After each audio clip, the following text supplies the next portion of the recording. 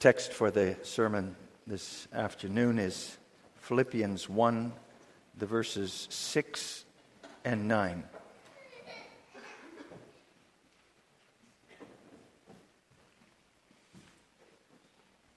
First, verse 6, being confident of this very thing, that he who has begun a good work in you will complete it until the day of Jesus Christ. And then verse 9, and this I pray, that your love may abound still more and more in knowledge and all discernment.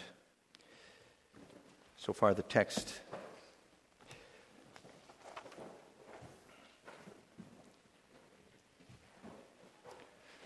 Congregation, young sisters about to publicly profess your faith.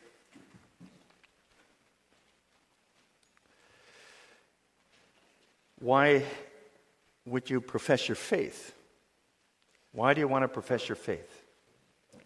I think you've thought about that. You've been asked about that a lot over the past while, Megan and Vanessa.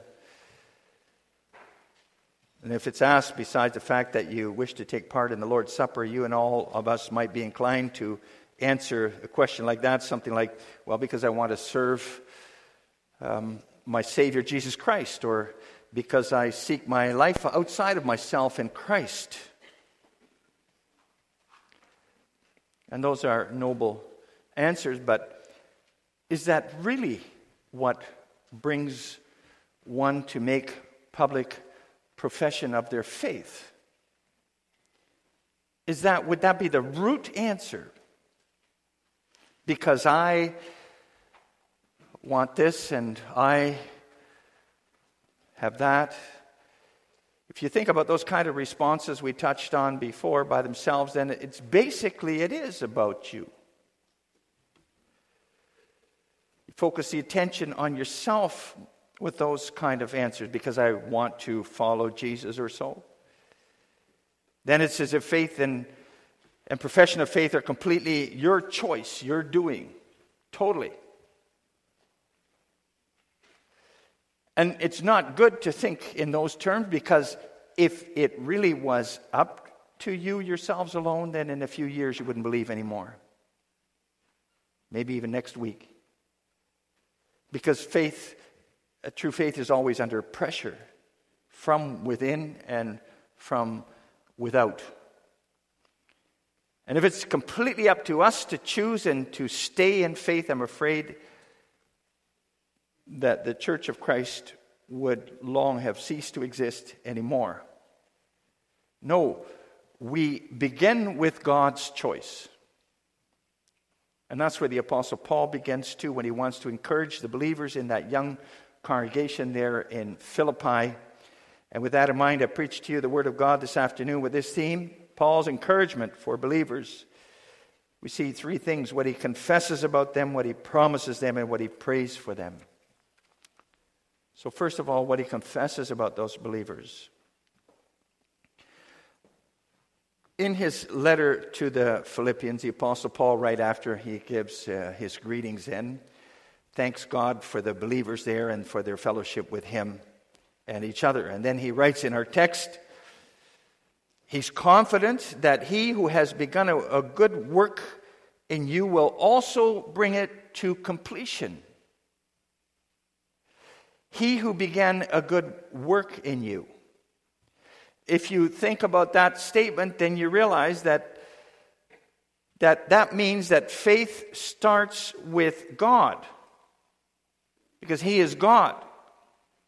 He gives faith in the first place. So it's ultimately not from yourself, out of yourself. And it can't be out of us, ourselves. Because by nature, there's nothing in us that even asks for the Lord, that even seeks for Him.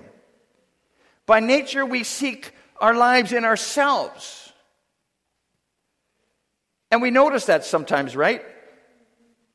When we all too often think about ourselves first. Or when time and again, other things want to be more important than the Lord in our hearts and lives. We can catch ourselves at it. It's a constant battle for us to keep Christ as the center of our life. If the Lord had not been first, you would never, ever have believed in the first place. Because then you remain blind to your own sins and your needs, your need for salvation. You'd merely keep walking right toward your doom without realizing it. But God began a good work in you, in spite of you even, against your own will even. God began a good work in you and won you for himself, for his Son, so that you want to love and serve him, follow him. Even if nobody can do it perfectly, you want to. Oh, how he begins that good work in you is different with every believer. You know, if you think about the congregation there in Philippi, you had Lydia, whose heart was opened by the Lord when she was worshiping with Jewish women at the place by the river. She knew God. She worshiped there with other Jewish women, and the gospel was made full to her by the Apostle Paul. And there was the jailer in Philippi.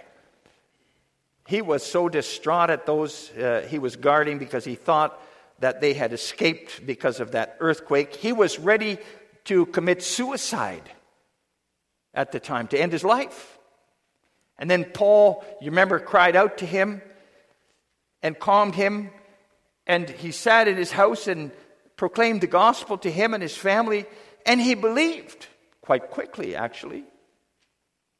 And there was Timothy, who Paul also mentioned in his letter to the Philippians. Timothy, who was instructed in the gospel truth from childhood on by his mother and his grandmother. From childhood on. All different. But in every case, it wasn't the person who chose for the Lord, but the Lord who brought to faith. Worked that in their hearts by his Spirit through the gospel. None of them could say, look, I wanted, I sought, I chose, I obtained salvation in Christ. They didn't say, I invited him into my heart, as you often hear in the evangelical world today. No, they said with Paul, God began a good work in me. He began a good work in me in spite of me, and the credit is his, all his. And see, it's a sign of true faith when you acknowledge that it didn't start with you. That goes against your nature. It would never have come up in your own mind to embrace Jesus Christ. If you have a faith that doesn't go against your own nature, that doesn't forcibly have to push its way into your heart and life every time again, I'm afraid that's not true faith. Then you have a self-made, self-centered kind of faith, imitation faith that is designed to make you happy with yourself, to make you happy that you're going to go to heaven. But it's not true faith. It's not true faith, then it won't survive when it runs into opposition from within or without. It'll flourish enthusiastically as long as it doesn't meet any trials or bring any struggles. But as soon as you run into trials or persecutions, that faith will wilt pretty quickly. Like the seed that fell among the rocks in Jesus' parable of the sower. It just jumped out of the ground or sprang up as soon as the heat of the sun beat down on it, though it dried up. No, if you don't have faith which goes against your own nature and causes struggle in yourself, you're fooling yourself.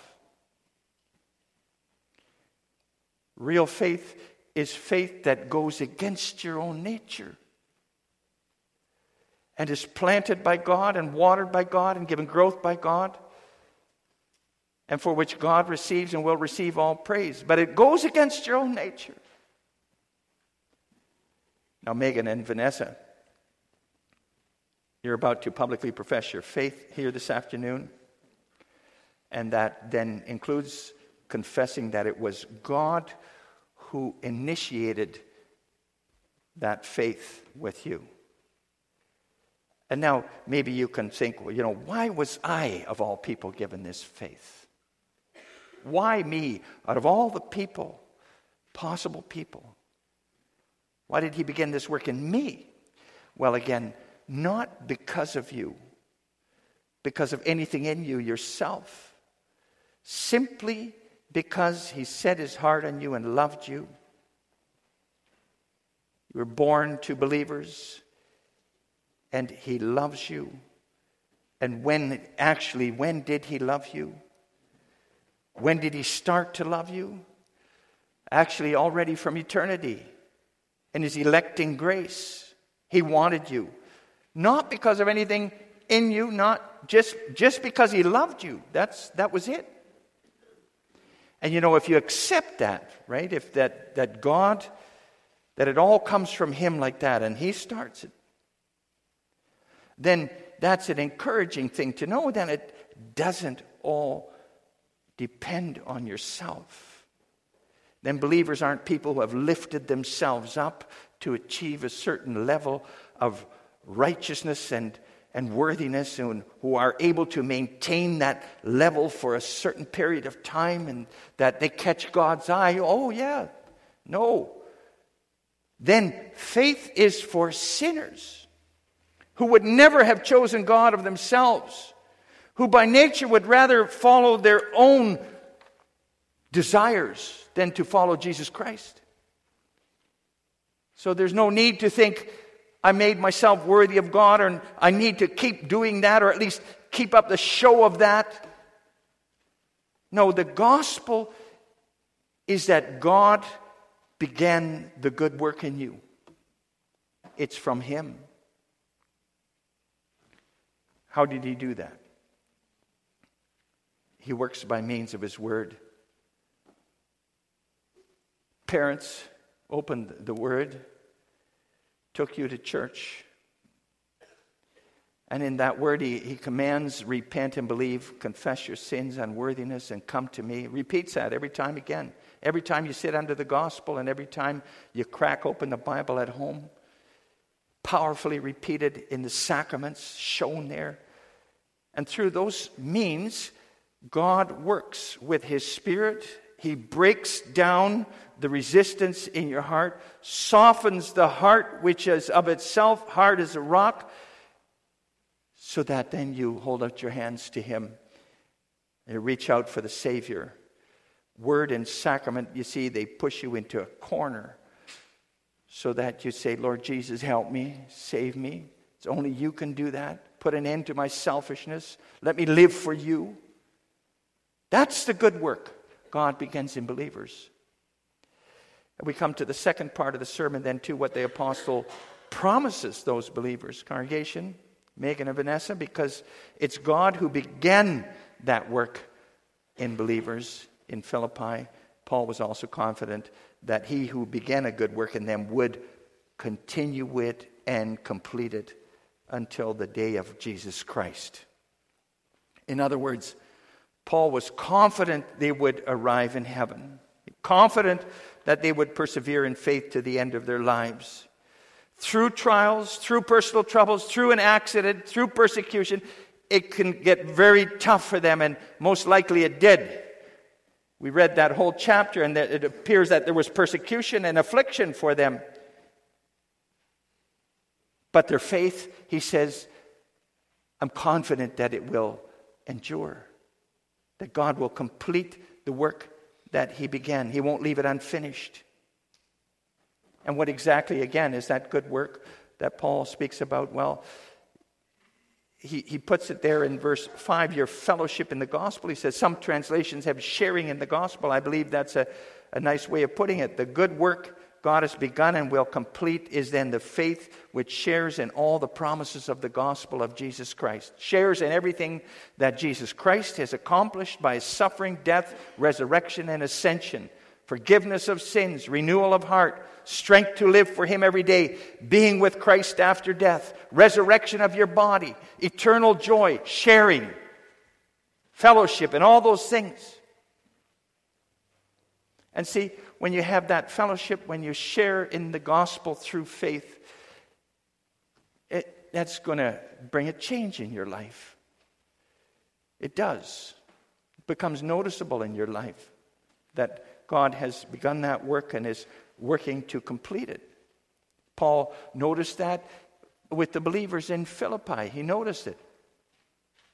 You become hungry for the Word of God. And that means you become faithful in attending worship services. You don't want to miss it. You love to hear the gospel. You, as it were, hang on Jesus' lips. You want to be where the gospel is open. Maybe you didn't at first, but you're drawn to it. And belonging to the church became not just something through parents, but it becomes a living membership. You become interested in what goes on in the church. You're interested in your brothers and sisters, interested in supporting worship and ministry and mission. Pray for the bringing of the pure gospel of Jesus Christ. The believers in Philippi prayed for Paul. They sent him financial support. They were concerned about the well-being of the other believers. That's how God begins and pushes us to completion, that good work with His Spirit. Works love for Christ expressed in love for the gospel, love for Christ's church, instead of just reading Chatelaine or Maclean's. They consume the mission pamphlets and the church magazines because they're interested in the progress of the gospel. There's interest there. Instead of only spending money on this hobby or that interest, you also think of giving for the Lord and the progress of the gospel of Christ. Maybe you wrestle over that in your heart. I would like to do this, but I know this is good too. But you want to. Instead of surfing for interesting websites all over the internet, which you can do all day long, you look up the projects which are supported by the congregation. Adoration Christian Center. You take interest in that work. And you can bring them forward in prayer. So you notice in those kind of things, the fellowship in the gospel. You're sharing by faith in the good news of Jesus Christ. Sharing in Christ. It brings that kind of interest and excitement about it. The gospel and its progress. And God will continue that work in you. Will complete that work which He began in you, says Paul. That sharing in the gospel, that love for Jesus Christ. God begins, He completes. Those are bookends.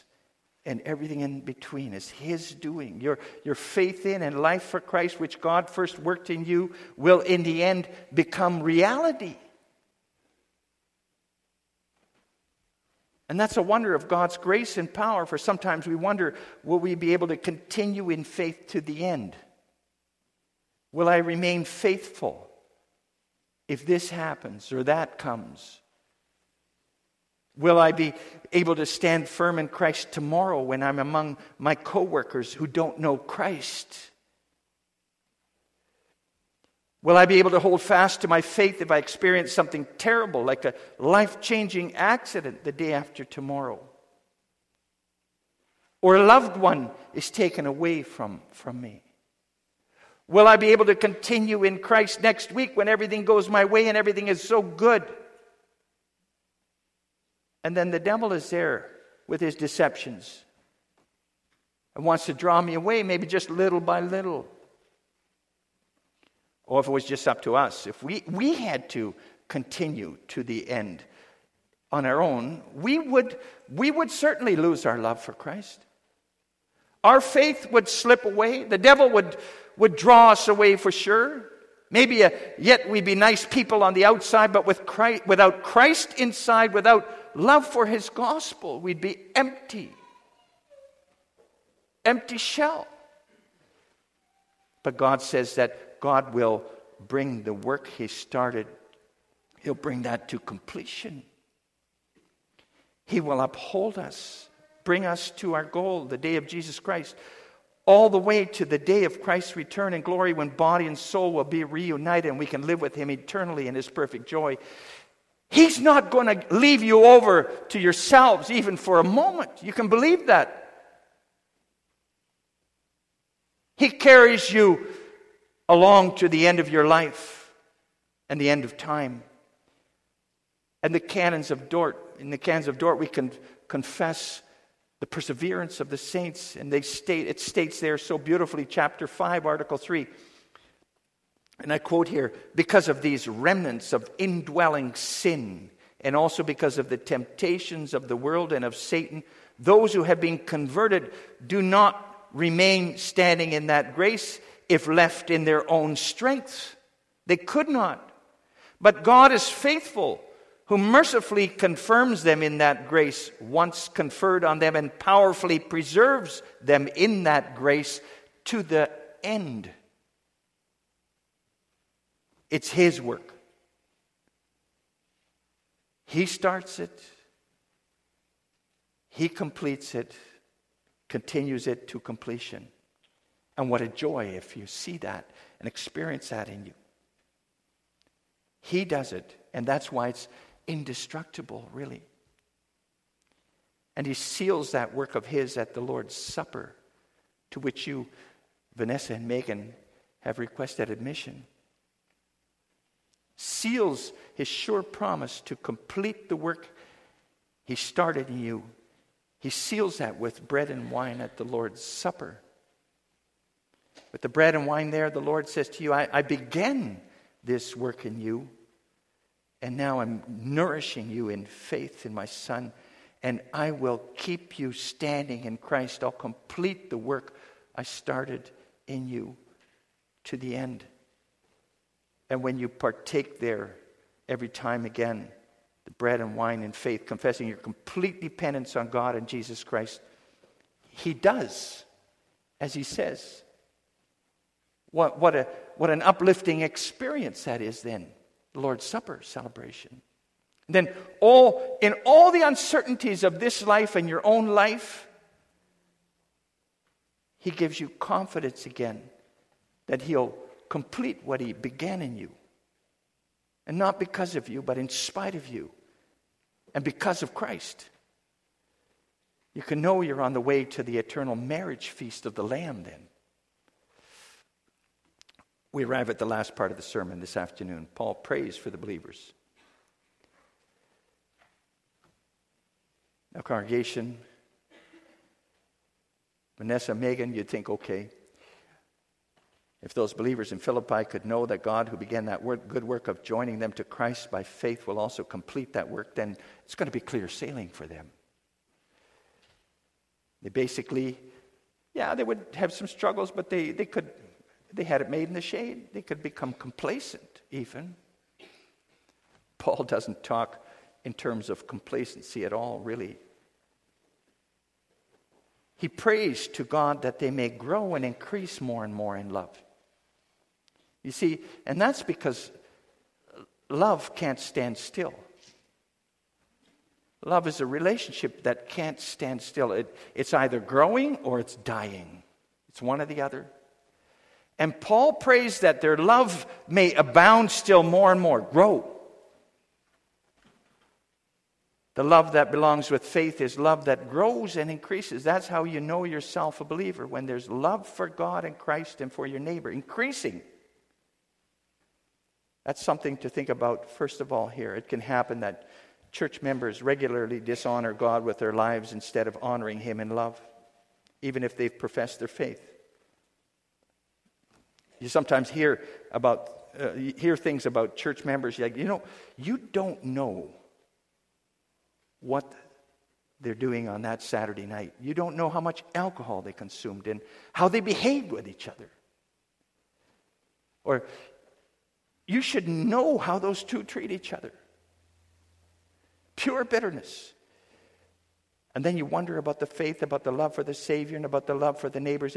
But congregation, it's either growing or dying. And Paul was anxious that the love there in Philippi was growing in the congregation of Philippi. Thankful for the faith of the congregation, but praying that their love would abound, overflow, become deeper, fuller all the time. The love for God and for Christ and for the neighbor, in other words, can grow stronger and stronger and more abundant. It's never enough. It's something that you want to increase and improve all the time if you're a believer. You want to increase in that. Paul writes, chapter 3, I press on, he says, that I may lay hold of that which Christ has laid hold of, for which Christ has laid hold of me. I want to become what Christ wants to make of me.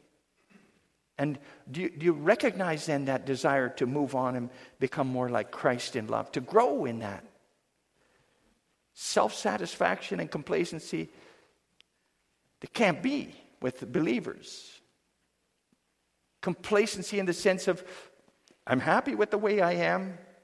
I'm happy to stay the way I am now. God better take me the way I am now or forget about it. That attitude in which there's no desire or zeal to grow in love and faithfulness, that means the decline of spiritual life. Paul's prayer is something we all need, that our love may abound still more and more. And that love may abound, writes Paul, in knowledge and discernment. Knowledge of God, of His being, His deeds, through His Word. Knowledge of God who is so holy that one sin arouses eternal wrath with Him. And at the same time, God who is so loving and gracious, rather than leave our sin unpunished, He punished it in His one and only Son, Jesus Christ. That knowledge, that has to come from the Bible, knowing the Bible. The whole Bible, it's one story you can't understand unless you read and know the whole thing as much as you can. Grow in the knowledge of God and of Jesus Christ, His Son, from His Word. And the more you grow in that, the more love abounds too. They go together. And all discernment. And that begins with knowing God's will from His Word. But the Bible doesn't prescribe what God's will is for every situation you're going to come across in life. But knowing and love makes you sensitive to what pleases God and what doesn't. You know, like a married couple. I know what he or she likes and what they don't. You know them. And you know God in that way in love too. In what you watch and what you read and where you go, you become more and more sensitive in love to the will of your Lord and Savior. Would the Lord Jesus feel at home here? Right now, in my home, with what I'm doing here? Would He come and sit beside me and watch this movie with me? Would He do that? You become more and more discerning in what the will of God is. And then you become uncomfortable with things you had no problem with before. And then you start to enjoy things more and more that you had little interest in before. And you ask yourself if this or that is pleasing to your Father in Christ. Before you go there. That's a growing in love. Then you don't think, how far can I go and still be counted a believer? How can I minimize my obedience to God and still be reckoned, still go to heaven maybe? Then you think, how can I live closer to God? How can I please my Lord and Savior more today than yesterday? And when you grow in love like that, you're also able to discern priorities in your life. You understand what's important in life and what's not important. There's so many possibilities and choices to make every day. Work, sports, chilling out, reading a magazine or book, watching a movie, surfing the internet, helping somebody, take part in the life of the church. You need to discern what's worth spending your time on and energy and what is not. Then use the time and the abilities God gives you wisely. Otherwise, you end up wasting a lot of time and energy on useless things that don't further your life in the Lord.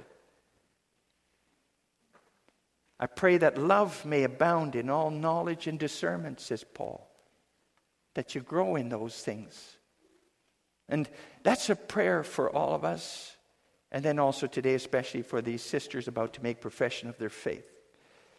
Because we're all on this journey through this life toward that fullness that is coming on the day of Jesus Christ. When faith becomes sight and everything that can hinder our love is taken away. Congregation, Megan, Vanessa, let's give thanks for God's work in us. Let's be confident that He will continue that to the end. And then let's, in between, grow and abound in love for Him and for our Savior and for one another in knowledge and all discernment. Amen. Let us pray.